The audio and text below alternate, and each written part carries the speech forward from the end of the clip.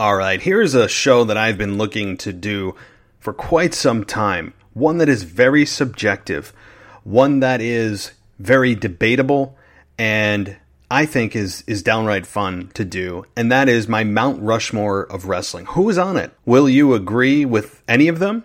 Let's find out right after this. Dynamite Sports. We put the R in sports. Swagfamous lifestyle. Defined as aspirational living blended with an unquenchable taste for the arts, fashion, sports, and technology. One having an authentic display towards this swagfamous lifestyle. Dynamite Sports. We put the R in sports. Swagfamous lifestyle. Defined as aspirational living blended with an unquenchable taste for the arts, fashion, sports, and technology. One having an authentic display towards this swagfamous lifestyle.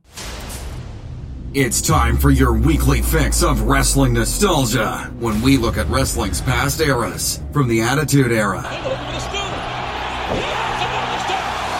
to the Reality Era. I'd like to think that maybe this company will be better after Vince McMahon's dead, but the fact is, it's going to get taken over by his idiotic daughter and his doofus son-in-law and the rest of his stupid family. To today, here on the WWE Podcast.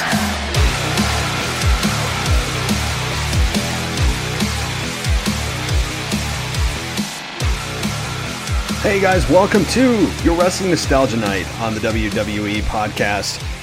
Right now, as I speak, it is June 24th, 2020.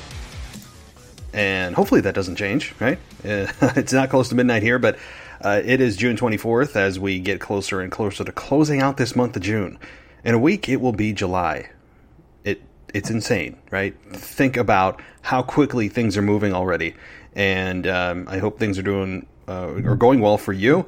I know that this is a crazy, crazy time, and now coronavirus seems to be making a comeback, and all the craziness of people tearing down statues, and we got a presidential race to think about in the coming months, and all of that nonsense. But we are here to take you away from that. We're here to let you play in La La Land and talk about pro wrestling. And to get into a topic tonight that is extremely subjective. I know going into this that I will be immediately disagreed with, probably by many people. I might have some people on this Mount Rushmore of mine that you agree with, probably one or two, maybe 3 out of 4, and God knows, maybe 4 out of 4 for some of you.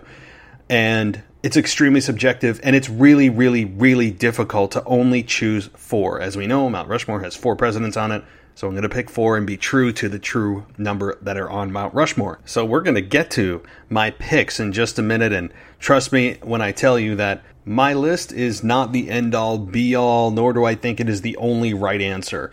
Believe it or not, I know that there could be cases to be made for other individuals on this imaginary pro wrestling Mount Rushmore. And, could I be talked out of some of these with the right persuasive individual? Probably. And I was going to wait for a co-host to do this, and I could still do that in the future, but I got an idea from a listener to do this, and I said, hey, let's run with it. Let's run with this. And I eventually will have a co-host on to discuss this, as well as a co-host on to discuss the entire Undertaker Last Ride documentary for a full review and thoughts on what we learned and what we saw in one of the most amazing documentaries I've seen, pro wrestling or otherwise. So we're going to really dive into that and a lot more. But before we get started, I do want to answer a question. And this is a question from a very loyal listener, somebody that is close to the show, somebody that I miss interacting with on Twitter, among many, many other people. It's tough to not have Twitter, but we're growing ourselves on Instagram and slowly but surely, and on Facebook at facebook.com/the WWE Podcast. Instagram is WWE_podcast. If anybody has any ideas on how to get my account unsuspended, or you have kind of the in with somebody on Twitter, like somebody that works there, I'm probably at that point now where I am really just taking a shot in the dark, because I've tried all avenues that people have suggested, and all of them are dead ends. So, but nonetheless, I got a question from DJ Kuzmo. And so shout out to him, who's a very loyal listener. And I appreciate all of the questions and the passion you have for this show and for wrestling in general. So he says that he has 2 questions. So here it goes. With the return of the cult leader, is it possible for a one-off of the Wyatt family reunion of sorts for the next pay-per-view or SummerSlam, like Eric Rowan possibly returning, since the WWE only shows Bray, Braun, and Eric, and not Luke Harper, i.e. Brody Lee, and a couple of video promos? So that I'll take that question first. So do I see a possible one-off for the Wyatt family? I could see it, yes. I guess time will tell. And it's hard for me to answer this because I don't know if this is a one-off for Bray Wyatt where he just showed himself last week as the Swamp Cult leader to Braun Strowman, or if it's a trend that he's going to be adding this personality to his other 2. I would think it's the latter. I would think, and I went over this with Mary Grader this past weekend on the nearly 3-hour freaking show we did, that I believe it's going to be similar to the 3 Faces of Foley, where he had Dude Love, Cactus Jack, and Mankind. I think you're going to see Bray Wyatt have Bray Wyatt, the Firefly Funhouse kids show host. You're going to have the Swamp Cult leader of Bray Wyatt, and you're going to also see The Fiend. And I think when you look at the level of intensity or difficulty to beat this person, it's going to start out with Bray Wyatt, the kids host, Swamp Cult leader, and then it's going to be The Fiend. So I think Braun Strowman is at personality 2 of 3, and he will eventually get to 3 at SummerSlam. With all that being said, I could see a reunion. The thing is, Bray Wyatt is a heel, and that they've continued to promote him as a heel since day 1, even though he's gotten a very, very positive reaction in front of a live audience. Remember what that's like? Yeah, I think I remember what that noise is like. He's gotten a very positive reaction anytime he's been in the arena. He has yet to get severely booed. He's gotten neutral reactions at times, or slightly positive, but it's never been totally negative where this guy's over, as a heel, mega over. He's not. So I think it's going to be difficult to keep him heel, but the key is here, if you're going to have Bray Wyatt as a heel, you need to have cronies. You need to have Bray Wyatt have cronies that he can use to take the bumps for him. And not every heel has to have that, but you do have a history here with Bray Wyatt, and you could have a temporary one-off here. Yes. So to answer your question in a long form, yes, I could see a one-off for this particular character because it was built around the Wyatt family, not just himself, for SummerSlam, for Extreme Rules, to defeat or try to defeat Braun Strowman. And once it fails, and it will, because as we all know, Bray Wyatt, the cult leader, has had very few, if any, big wins. It's just his MO, talking a big game, speaking in riddles, being super intriguing, but never actually having any substance to it because he continues to lose. So I think that's going to continue to be the case. But it would be cool to see Eric Rowan and with Braun Strowman, with Bray Wyatt, obviously, as you mentioned. Luke Harper is now a part of AEW, doing very well as Brody Lee, as the Exalted One in the Dark Order. So certainly you're not going to see him show up, but it'd be cool to have Eric Rowan back, at least to try to steal one from Bray Wyatt or from Braun Strowman. So yeah, I could see it happening, but I think it's a one-off just to get to the Fiend at SummerSlam. Okay, second question. With the absence of the aforementioned Roman Reigns, can we see, in his eventual return, a change in his character to new and updated Roman, a change to either his gear, hairstyle, wardrobe, or dreaded aforementioned, he says ugh with like 3 H's, or 30 H's, I should say, big dog gimmick and promo delivery? What do you think? Great show as always on this awesome pod. Thank you so much, DJ. So I've been contemplating this for some time now, ever since Roman Reigns disappeared from our TV screens in the middle of March. It's been a really late March. It's been a little bit like, what do we do with Roman, right? Is this a time to repackage him slightly? I mean, you're not going to come back and have him be, the boogeyman, or have him be Mordecai. Anybody remember him? Or am I speaking out of my backside? Remember Mordecai? He was on SmackDown for a while, or Heidenreich. Mordecai, by the way, was like a kind of a wannabe Undertaker cult leader that came out with like a cross, and it was kind of weird. It felt very rip off of Undertaker. But anyway, they're not going to do something extreme like that. But is it a time to maybe add or tweak his character or tweak his gear? I think I have one answer for you. Give me a hell yeah! I said give me a hell yeah! So I'm not sure if that's clear enough for you, but there is no better time than right now to have something different with Roman Reigns. And not many people are thinking about it. I'm glad you brought it up. And this is a wrestling nostalgia show, guys. I will get to things and get to my Mount Rushmore in just a second. But for this purpose of Roman Reigns, I think it's absolutely critical. It's critical for the babyface character of Roman Reigns, in order to continue it, or at least continue on a path that won't get him booed out of the building, because I think he was on that path prior to leaving, is to change something. They haven't done a damn thing since he left the Shield. Nothing. Okay, he changed where he came out to the ring, from the crowd to the ramp. So he's at least joined the rest of the boys and not felt that he's above coming to the ring, down the ramp. So they changed that. They've done nothing to his attire. Zero. Nothing to his hair. Nothing to his music. He has improved slightly in promos. I wouldn't say that he's tearing the roof off the building by any means. He still has yet to give me a promo that makes me feel anything. Nothing. I mean, other than his real life issue with cancer, which, as a human being, I mean, I don't know how anybody doesn't feel something for the man. As a human being, I'm talking character. The character Roman Reigns, not Joe. There is no better time to do it. Do something with his, even if it's slightly adjusting his music.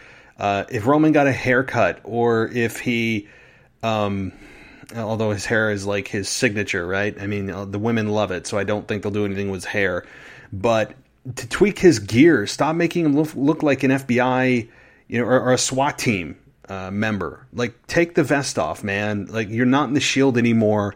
Do something different. If Roman Reigns comes back and he's the same guy, I think they've missed an opportunity. But when history is looked at here with guys that have returned from long absences, like Dean Ambrose, they didn't do anything with him, right?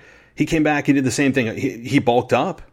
So he made a personal decision to make his body look different, but they didn't do anything different with him. Nothing changed, right? John Morrison, what did they do? Stick him right back where he left off with The Miz. I mean, so they have a history of just sticking guys back where the comfort zone is. And if you've learned anything from the Undertaker documentary series, you know that change and adaptability is key to longevity of your character. And that's, I think, a part of why Roman Reigns has not reached his potential, especially as a babyface character. You guys know where I'm going to go with this, so I need to stop myself before a rant begins about the Roman Reigns character, because I haven't talked about him in quite some time. 3 months. He's been gone for 3 months. It's crazy. And you know what? I don't really miss him. I mean, I don't, because I really don't particularly find him a very interesting wrestling character. He's very robotic. He's kind of the corporate assembly line version of what they want to be presenting as a pro wrestler, or a performer, as they would love to eradicate the word wrestling. Although, ironically, they named the match at Extreme Rules the greatest wrestling match ever. But in general, I think they would like to eradicate the word wrestling from their language. But I think it's a huge missed opportunity. Like, why wouldn't you not want to do something? So we'll see. We'll see. My answer, though, I think is no. My answer is I think they just keep the status quo. oh, he's back. Let's hit a couple of spears, do a 20-second promo, stare into the camera, look mean, and do a 8,000 Superman punches, which is one of the worst wrestling moves I've ever seen in my life.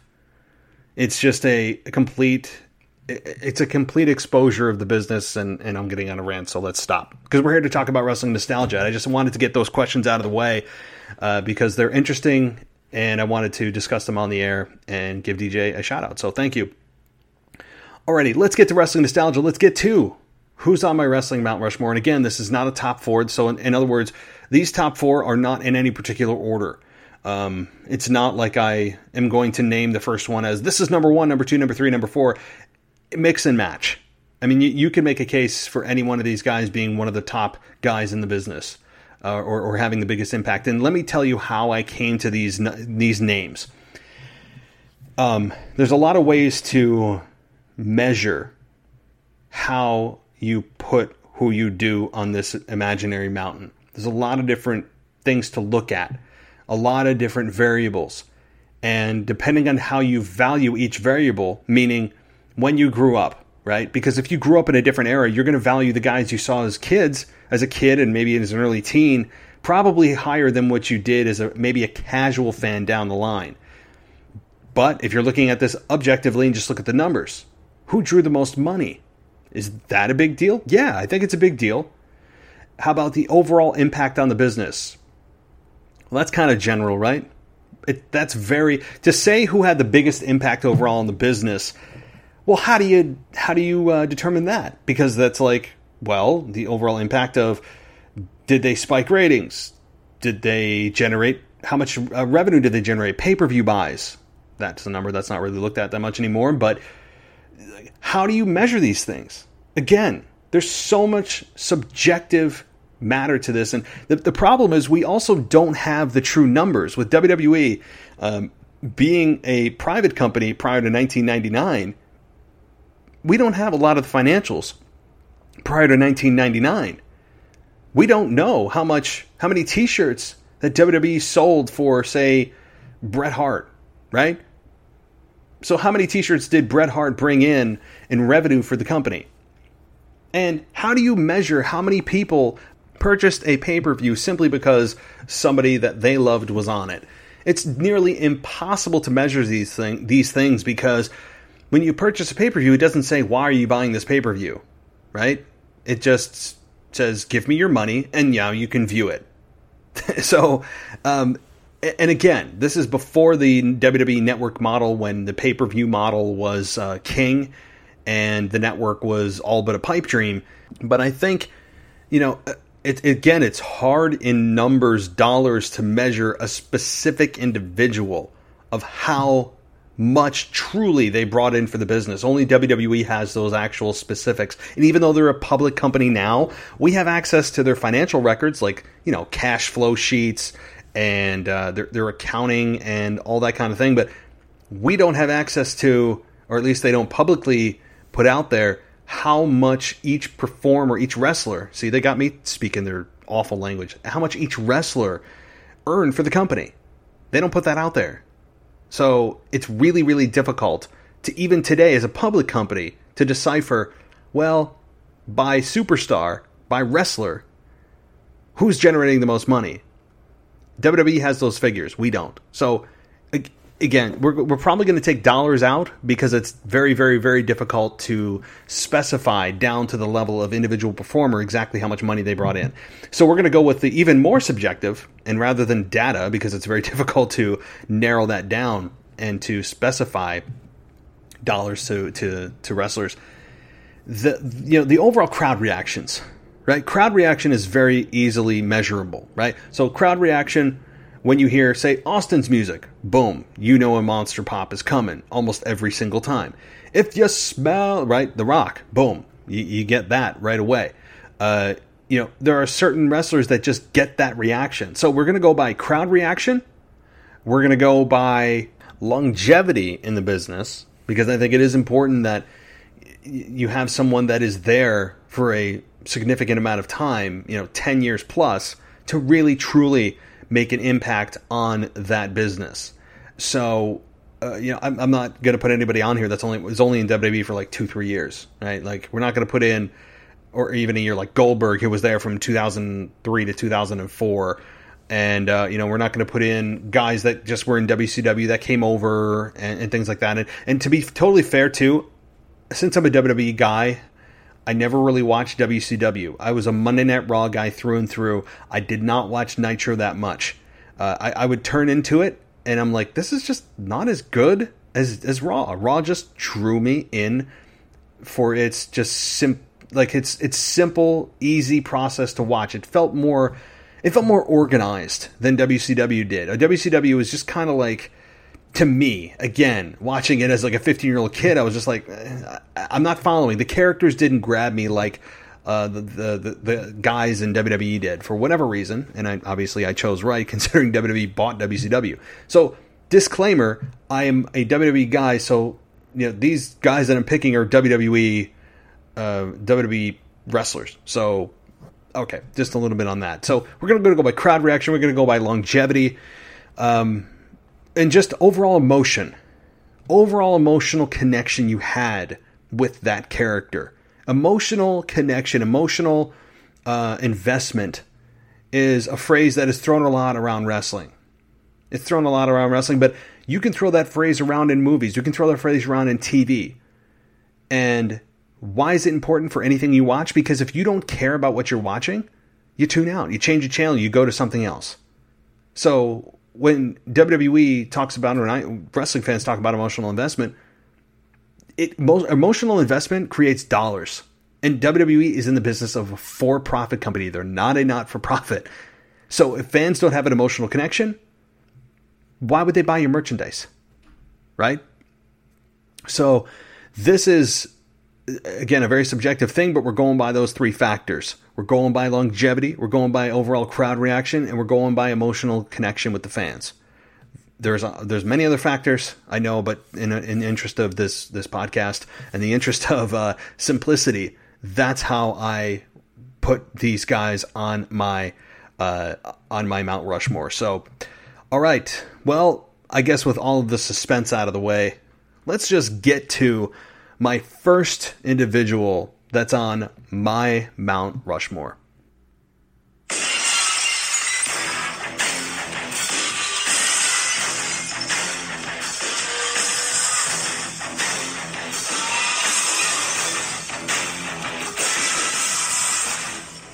All right, well, I don't think this one's a surprise to anybody, right?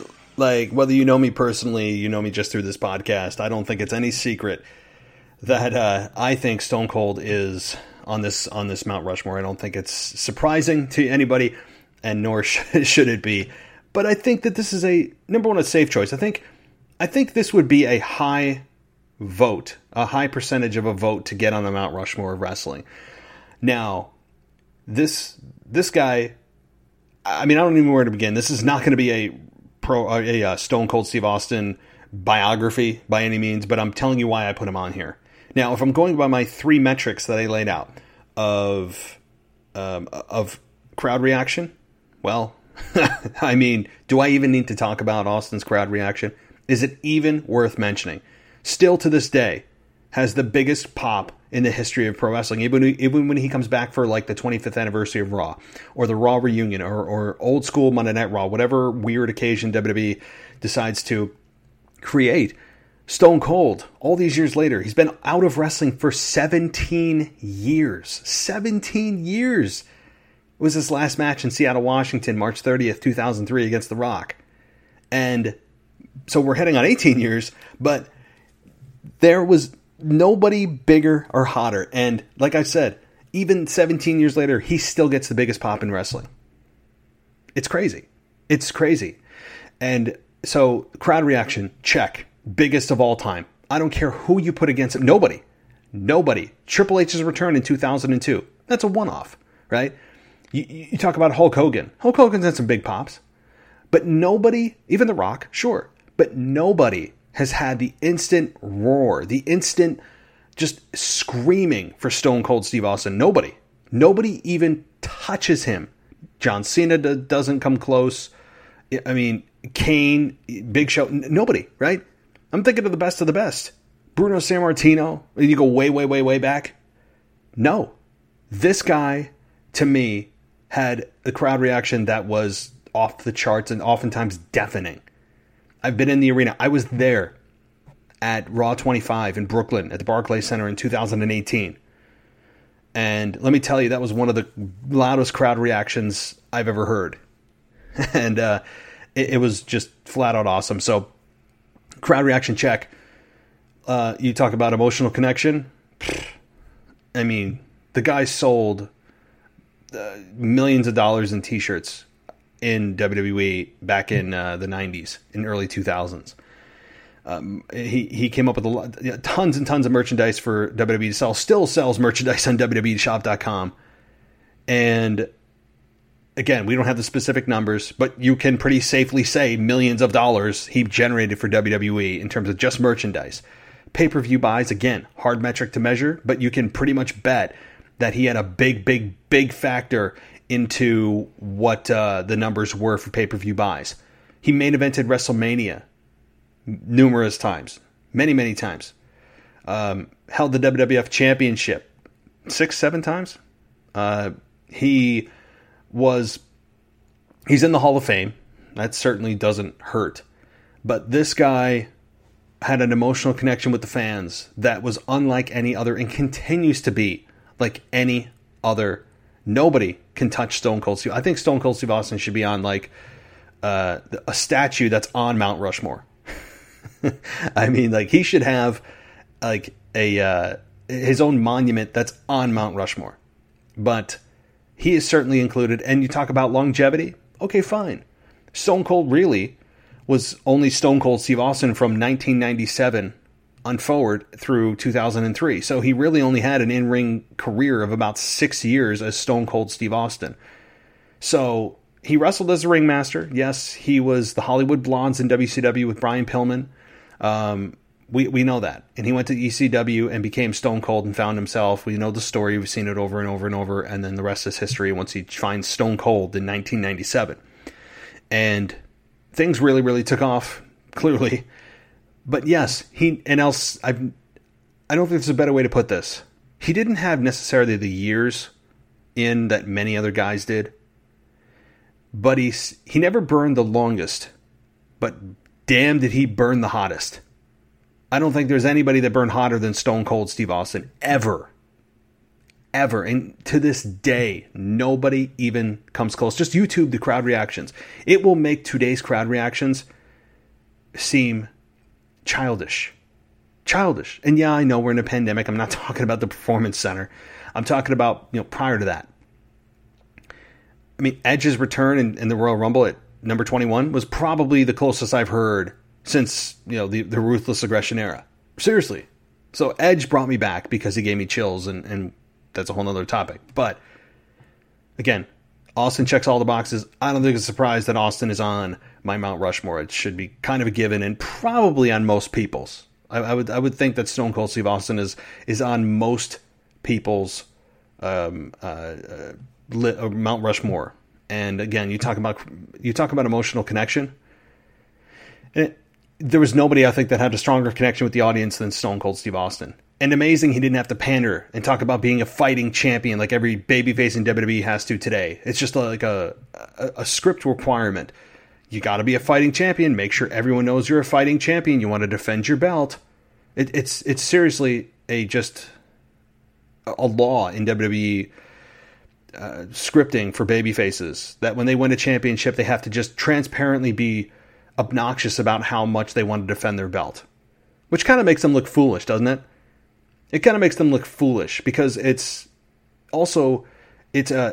say, I'm going to push myself. I want to defend it. Well, you're also putting yourself at risk for getting screwed over, right? Pulling up the tights, using the ropes, having interference. I mean, you name it.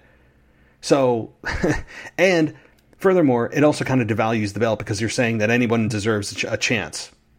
Well, how about you don't? How about you just let the championship be the one that drives it? In other words, the value of the belt should be the determining factor in who gets a shot. Not just because I say I should. And I want to prove I'm a fighting champion and make sure the crowd likes me for being a stand-up guy and not backing down from a fight. Look at Raw. And by the way, one last thing, and I'm going to get to my number 2 choice here, my number 2 person on the Mount Rushmore. Can we please, begging WWE, please stop welcoming us to Monday Night Raw with the first person that comes out. I don't care if the announcers do it. That's their job. They should. But I don't need Drew McIntyre coming out and welcoming us to Monday Night Raw. Every single person that comes out has to say welcome to Monday Night Raw. Why? I've been watching wrestling. I know what show this is. It's a small thing. It's a small thing, but it takes me away because everyone says it. So it just kind of reinforces the fact that I'm watching a produced show, which we know we are, but I don't want to be reminded of it. It doesn't feel like that person's language. Stop. Drew McIntyre doesn't need to say welcome to Monday Night Raw. Yeah, no kidding. Okay? We know what show we're watching, folks. Seriously, just take a listen. Go back. Almost every single Raw. The first person that comes out, if it's a promo, again, if it's a match that starts the show, obviously not. But whoever comes out first, if it's a promo segment, they will say the first line, welcome to Monday Night Raw. Stop. The announcers just welcomed us. We know who we are, what we're watching. So, okay, moving on. All right, let's take a quick break. We're going to get to my second choice, my second selection of who's on my Mount Rushmore right after this. Stay right there. The WWE podcast will return after this quick break. So we all know how important it is today to stay healthy and safe. And right now there's a solution out there for both individuals and businesses to keep the air around you safe, to be able to create an ionic shield around your body that eliminates viruses, bacteria, airborne pollutants. It's essentially the new face mask. Again, it eliminates 99.9% of viruses, bacteria, and germs in the air and on all surfaces that uses a patented technology. And recent FDA tests have proved this purifier that will eliminate 99.9% of allergens like dust, mold spores, pet dander, bacteria, and it's called Fresh Air. So how do you get this? Where do you get it? It's at Vollara.com, VOLLARA.com/aerodynamics. That's VOLLARA.com/aerodynamics, all one word. Or you can call Tony Durham himself, 571-260-8641. That's 571-260-8641. Guys, this is not the time to be messing around with your health, and this product has been proven by the FDA to work. Keep your air safe and clean, whether you're a business owner or you want to use it for your personal space. Head on over to Vollara.com/aerodynamics or call directly at 571-260-8641. Dynamite Sports. We put the R in sports. Swagfamous lifestyle. Defined as aspirational living blended with an unquenchable taste for the arts, fashion, sports, and technology. One having an authentic display towards this swagfamous lifestyle. Dynamite Sports. We put the R in sports. Swagfamous lifestyle. Defined as aspirational living blended with an unquenchable taste for the arts, fashion, sports, and technology. One having an authentic display towards this swagfamous lifestyle. Welcome back to the WWE podcast. Let's get back to more great wrestling audio.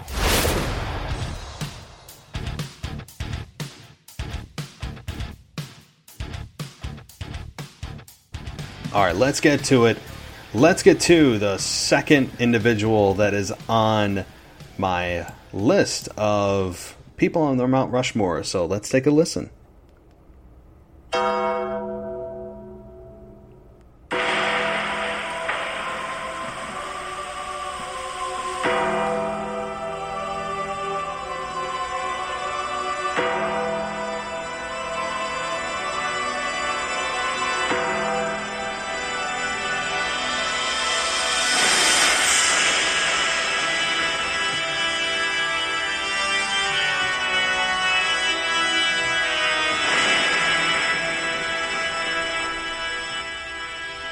I mean, that's kind of goes without saying, right? I mean, especially given now about the docuseries, it just kind of reinforces the whole narrative about The Undertaker being the true godfather of wrestling.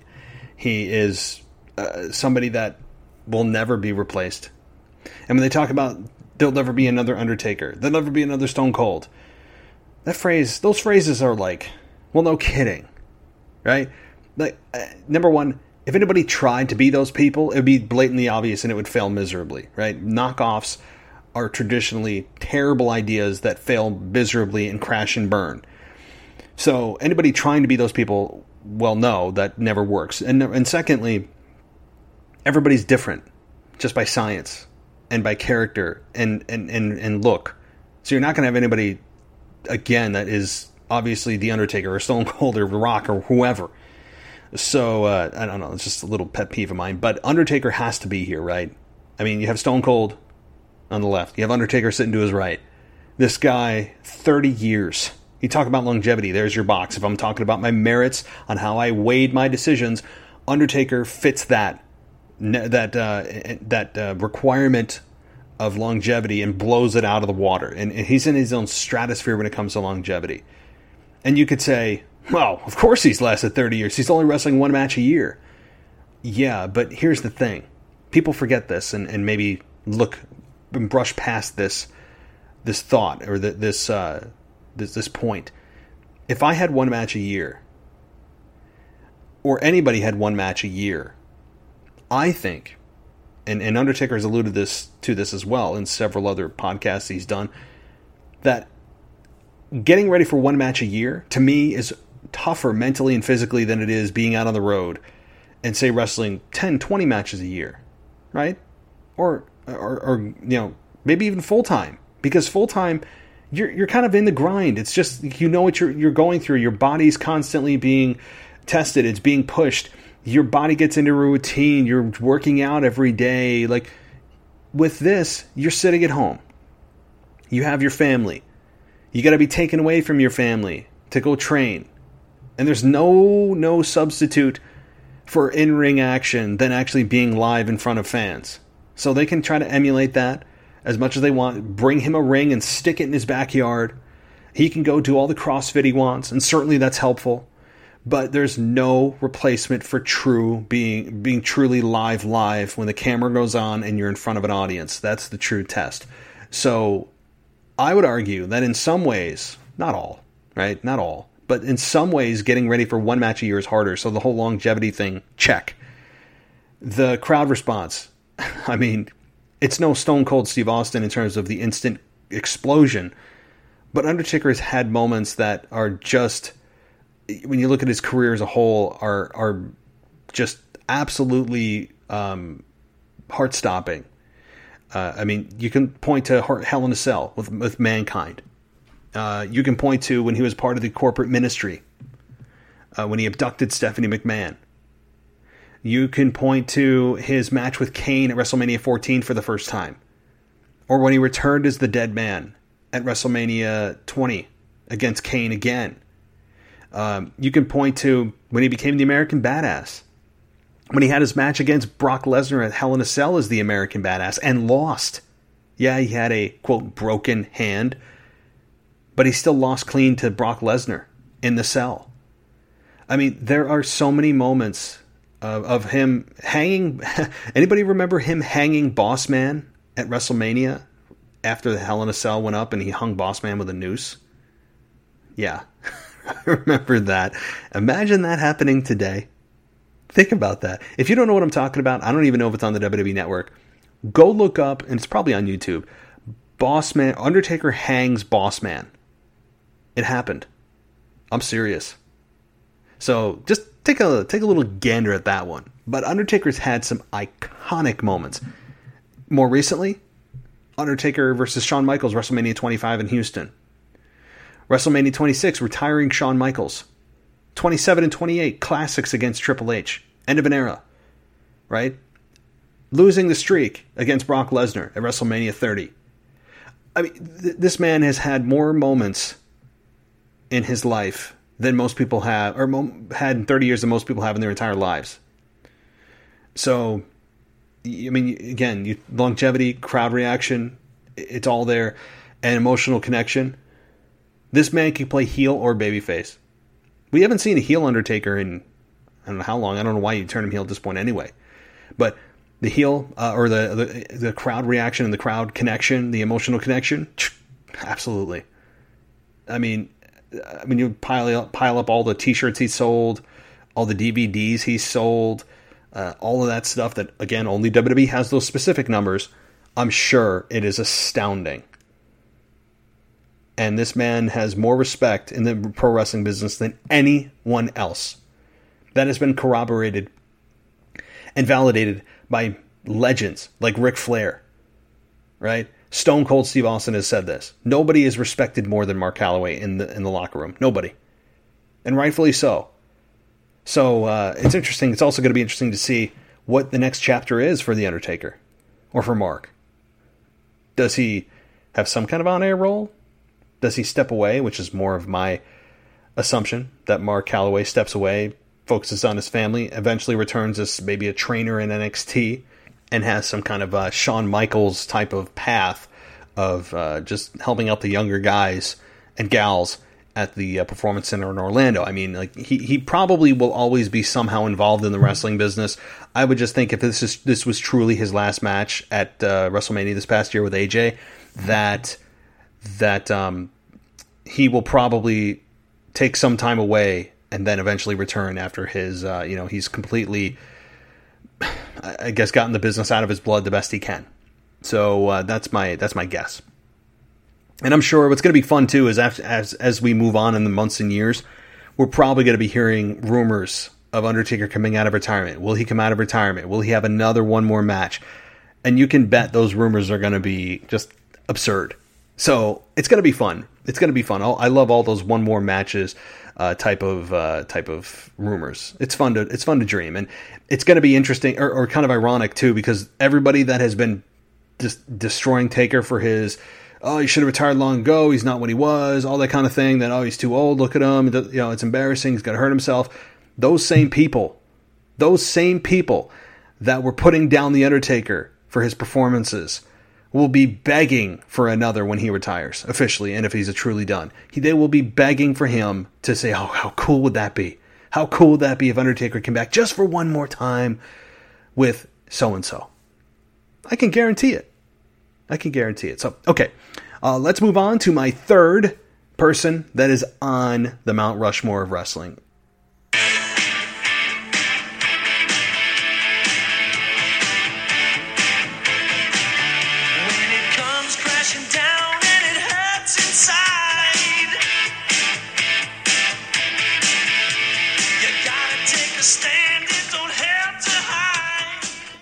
Yeah, I know.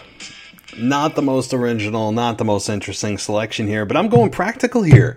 I'm going practical with my selections because, I mean, when you really look at the truth here, when you look at the wrestling world, who is more well known than Hulk Hogan? He's got, I think, more household name value than Stone Cold, than The Rock. I really believe that. Although The Rock is quickly catching up with all of his success in Hollywood. But nobody touches Hulk Hogan when it comes to name value or recognition of his face, right? Nobody, I think, even touches Hulk Hogan. And yes, I'm aware about his racial comments that he made many years ago, which I do not agree with, and we're not taking that into consideration. I'm looking at the pro wrestling aspect of his career, how much he impacted the business. Was he a needle mover? What was his crowd reaction? Which, do I even need to talk about Hulk Hogan's crowd reaction? When you look at the 80s into the early 90s and getting to Hollywood Hulk Hogan in the NWO in WCW, that was an absolute one of the most iconic moments. And I know I said I was a WWE guy, but who doesn't know about the time Hulk Hogan went from the black or the yellow and red to the black and white? I mean, turning heel and joining Kevin Nash and Scott Hall, creating one of the most famous, well-known, game-changing groups of all time with the NWO. I mean, it is. I'm not just looking at his WWE career because I am aware of what he did in WCW. And he has had an extremely long career, one of which I'm sure that if he wished he could continue, he would. Hulk Hogan has to be on that mountain. He just has to be. I know that many of you are talking about thinking about his racial comments and all that, and I understand, but I'm separating that. And yes, I can do that because I'm looking at it from a wrestling perspective, as if I looked at, say, Chris Benoit as just a pro wrestler. I know it's hard to not to intermingle those things, but there's Terry Bollea, and then there's Hulk Hogan. I'm looking at Hulk Hogan.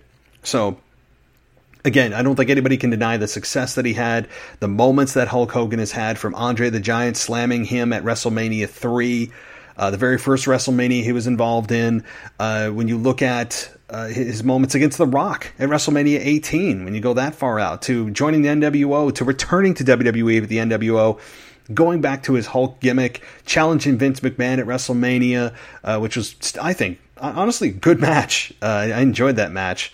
One of the most iconic moments from Vince versus Hogan at Mania was Vince McMahon in a bloody mess, creeping up against the ring, or kind of rising up from the side of the ring with the most sadistic look on his face. I think he had a lead pipe in his hand or something. I mean, it's just, I laughed so hard at that. But Hogan has had so many big moments. You can't deny his success. Hulkamania shirts still sell today, and that's 35 years ago that Hulkamania was running wild in the mid 80s. So again, Hogan, regardless of what you think about Terry Bollea, Hulk Hogan is probably the most well-known professional wrestler of all time. Alrighty, let's get to number 4. Who's that fourth person on my list? If you smell what The Rock is cooking.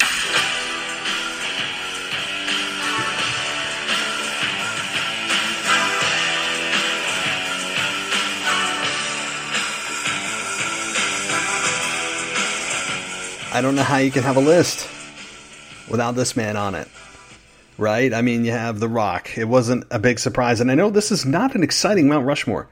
I get it, and there's many people I did not include that you could make an argument for, like Kurt Angle, like Ric Flair, right? Bruno Sammartino.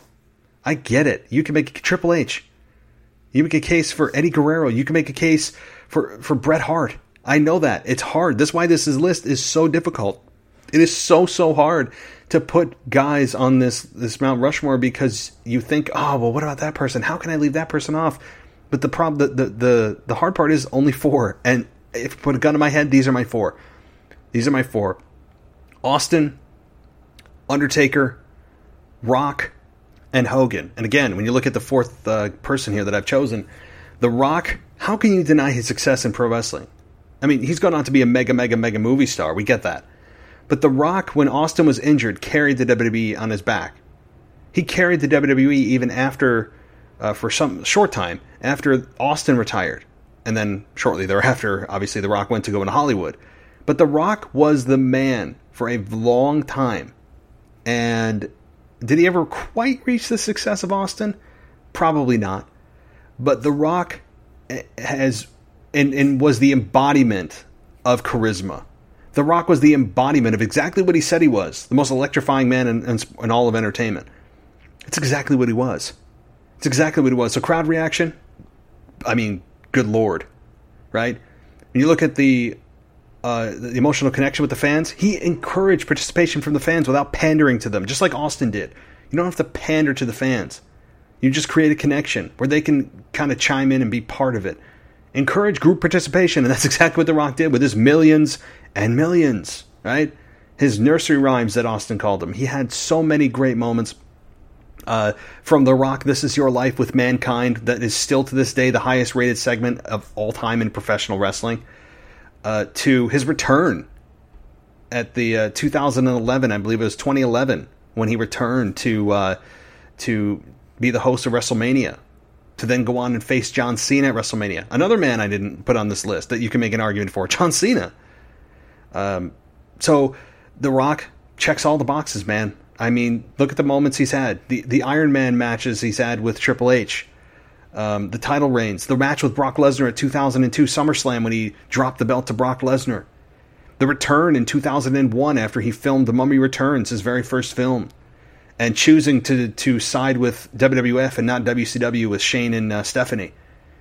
Just so many things. I mean, the promos he had against Stephanie, right? Just some of the funniest moments. He was one of the funniest promos and such a unique character on the show that he stole the show every time he was on it. And the matches he's had, how many times he's main evented WrestleMania. You can't not have a Mount Rushmore without The Rock. So, again, guys, I know a very, very subjective selection. Many guys that I left off that I know I did. Ric Flair, Bret Hart, John Cena. I know that. I know that, and you can make cases for them. But who's on your Mount Rushmore? That's what I'm interested in. Who's on your Mount Rushmore and why? If you send me an email at realwwepodcast@gmail.com, and you tell me why, I'll get the explanation on the show next time I do a show, which is on either Saturday or Sunday. I'm not sure yet, for your weekend review with a co-host to be named. I'm working on a couple of my co-hosts, and we're all working around the pandemic and our changes in schedules and things like that. So send me an email though, and I'd love to hear your reasoning why you have who you have on the on Mount Rushmore. It doesn't have to be an essay, right? I don't need a thesis, but I'm curious to see who you have. I'd love to be able to get your name and get your opinion and your take on who's on your wrestling Mount Rushmore on this show. It doesn't have to be WWE, okay? Just because this is the WWE podcast does not mean it has to be exclusive to WWE, okay? I'm admittedly a WWE guy because I watch them almost exclusively, but I'm not ignorant to what happened in WCW, so or ECW for that matter, or Ring of Honor, or any of the other promotions. So if you want to go dig deep, go ahead. This is completely open to you, so I'm asking you guys to send me what you think. Alrighty, well, that concludes the Wrestling Nostalgia for tonight, and it's been, as always, a blast. And tomorrow will be NXT and AEW reviews, respectively. So 2 shows dropping for you tomorrow. Your HSP SmackDown review, full SmackDown review with Greg and Brian, dropping Saturday morning, and then I will be back either Saturday or Sunday night for your weekend review with a co-host. So lots of audio coming your way. Again, head on over to patreon.com/WWE podcast if you want to get this show and all of my shows, every single one ad-free, for $1 a month. You can download them all and get a shout out on the show, and even come on the show and make your own show. That's a possibility as well. So also, if you like the show, rate and review us on Apple Podcasts. It really helps us out big time. So alrighty, guys, that's all I have. Again, follow us on Instagram at WWE_podcast or on Facebook at facebook.com/the WWE podcast. Until then, guys, I'll talk to you soon. Dynamite Sports. We put the R in sports. Swagfamous lifestyle. Defined as aspirational living blended with an unquenchable taste for the arts, fashion, sports, and technology. One having an authentic display towards this swagfamous lifestyle. Dynamite Sports. We put the R in sports. Swagfamous lifestyle. Defined as aspirational living blended with an unquenchable taste for the arts, fashion, sports, and technology. One having an authentic display towards this swagfamous lifestyle. Thanks for listening to the WWE Podcast. Don't forget to subscribe on your favorite podcast app so you don't miss a show, or head to WWEpodcast.com. And for all of these shows ad-free, head over to patreon.com/WWE Podcast. Until then, we'll see you next time.